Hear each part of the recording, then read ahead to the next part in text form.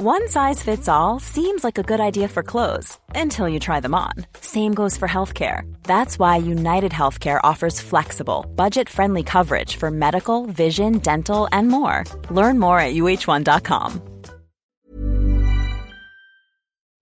Hello and welcome to this edition of World Weekly from the Financial Times. I'm Gideon Rachman.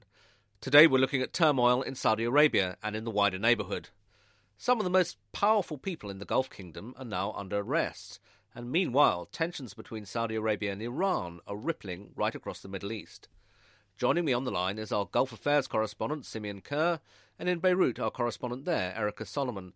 Simeon, first, tell me about these arrests. What's going on? Why have they done it? Well, it's it has got everyone scratching their heads. It is clearly one of the deepest, most unprecedented corruption crackdowns we've seen in the Gulf, and certainly in Saudi Arabia. It's the young Crown Prince Mohammed bin Salman has he's ticking off a few boxes here. He has spent the last few years consolidating his power to a point where he really is, his father's hand. He rules all aspects of the kingdom at the moment, and he's trying to sort of reformulate the way that business is done in Saudi Arabia in his own image. So, going after corruption is going to be is very, very popular amongst the youth and amongst the middle classes in the kingdom, who've for many decades seen elites and princes feathering their own nests. As the Crown Prince introduces economic reforms, he's trying to show everyone that they're all in the same boat to a certain extent. But I mean that's a sort of political angle.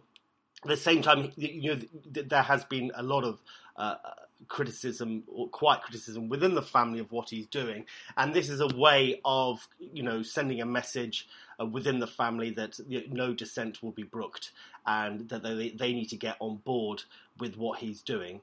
So the dozens, maybe hundreds of people detained is certainly sending that message loud and clear, and everyone's noticing. Is there a political risk attached there? Because it seems to me he's taking on some of the richest, most powerful people in Saudi Arabia, caught up in the sweep of Prince Al Walid, who's probably the most well-known Saudi businessman, a billionaire, and prominent members of the royal family. It's quite a high-stakes thing to do, isn't it? Yeah, absolutely. I mean, there is some political risk here. I think it probably illustrates the extent to which he feels that he's got a handle on the kingdom, that he can do it at this moment. I mean, at the same time, as he launched the crackdown, he removed the son of the former king, Mitab, from the National Guard, which is a very powerful sort of elite paramilitary security force in the kingdom. So, and that has for decades been loyal to King Abdullah and that branch of the family. So it's a risk, but people say he will have been working on trying to sustain their loyalty. There are others in the family too who would be upset, but I think he regards himself as his main asset is the youth. He's a millennial, and he's below the median age in Saudi Arabia. Above the median age in Saudi Arabia. The youth are generally with him, and he will try to portray himself as the champion of these new generations coming through, and hoping that they will bolster what he wants to do. And just essentially, what does he want to do? We talk about Mohammed bin Salman as this great reformer.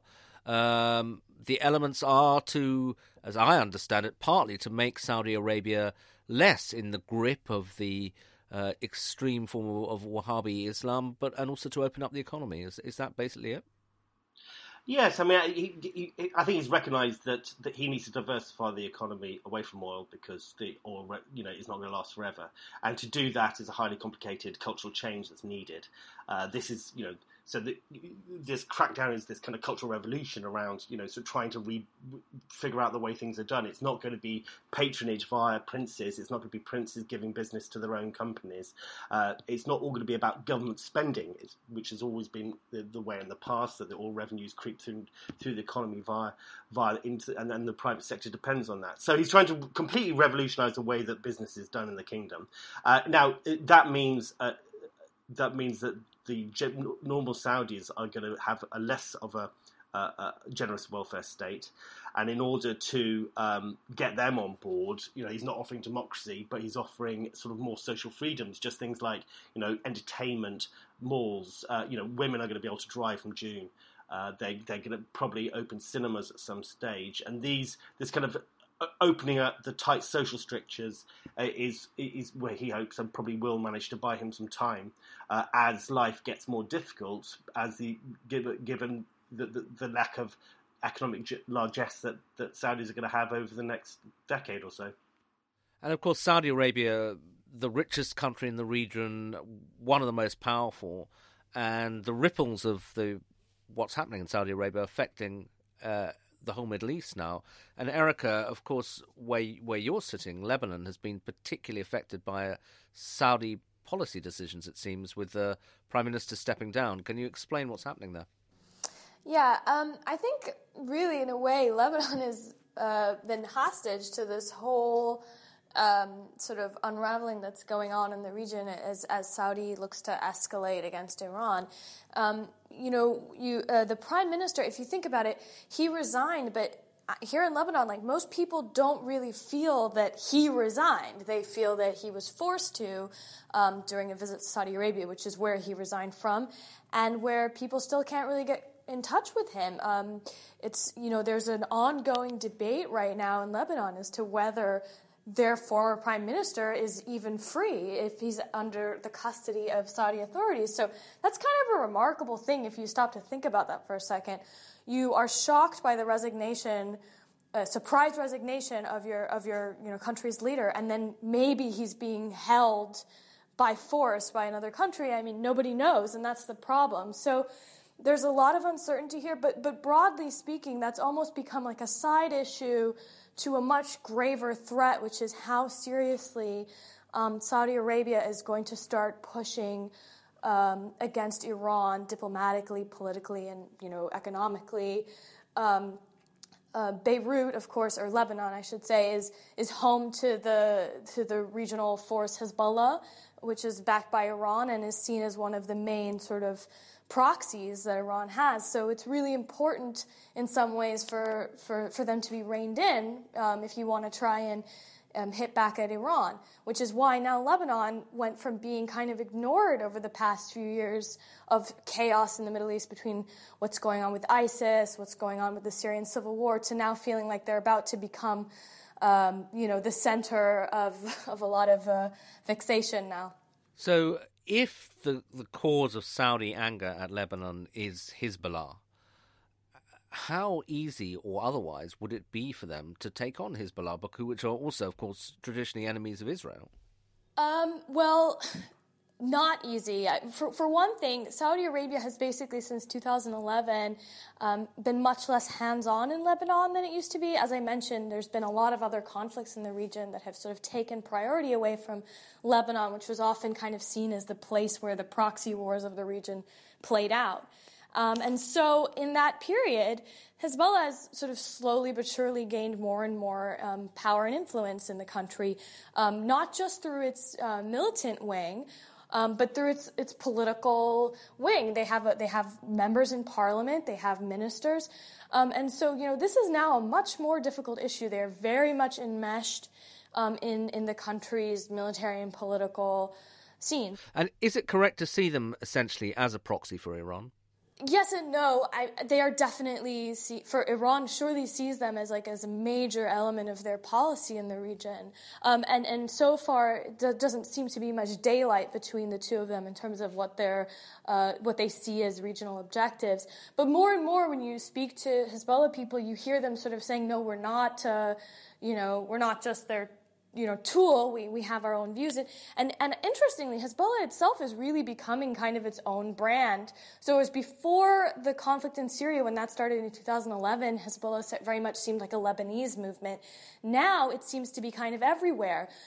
They're believed to have done training for Shia militias in Iraq. There's a lot of suspicion that they've played some kind of a role in Yemen, potentially doing training or maybe giving weapons to the Houthi militants in Yemen. So they've suddenly kind of become their own regional force as well. But so far, I don't see any kind of rivalry or tension or even really any kind of gap in terms of the objectives of Iran or Hezbollah in the region. And Simeon, I mean, we hear mention of Yemen there, and that, of course, is, if anything, even more likely to lead to a direct clash between Iran and Saudi Arabia, with tensions again rising this week.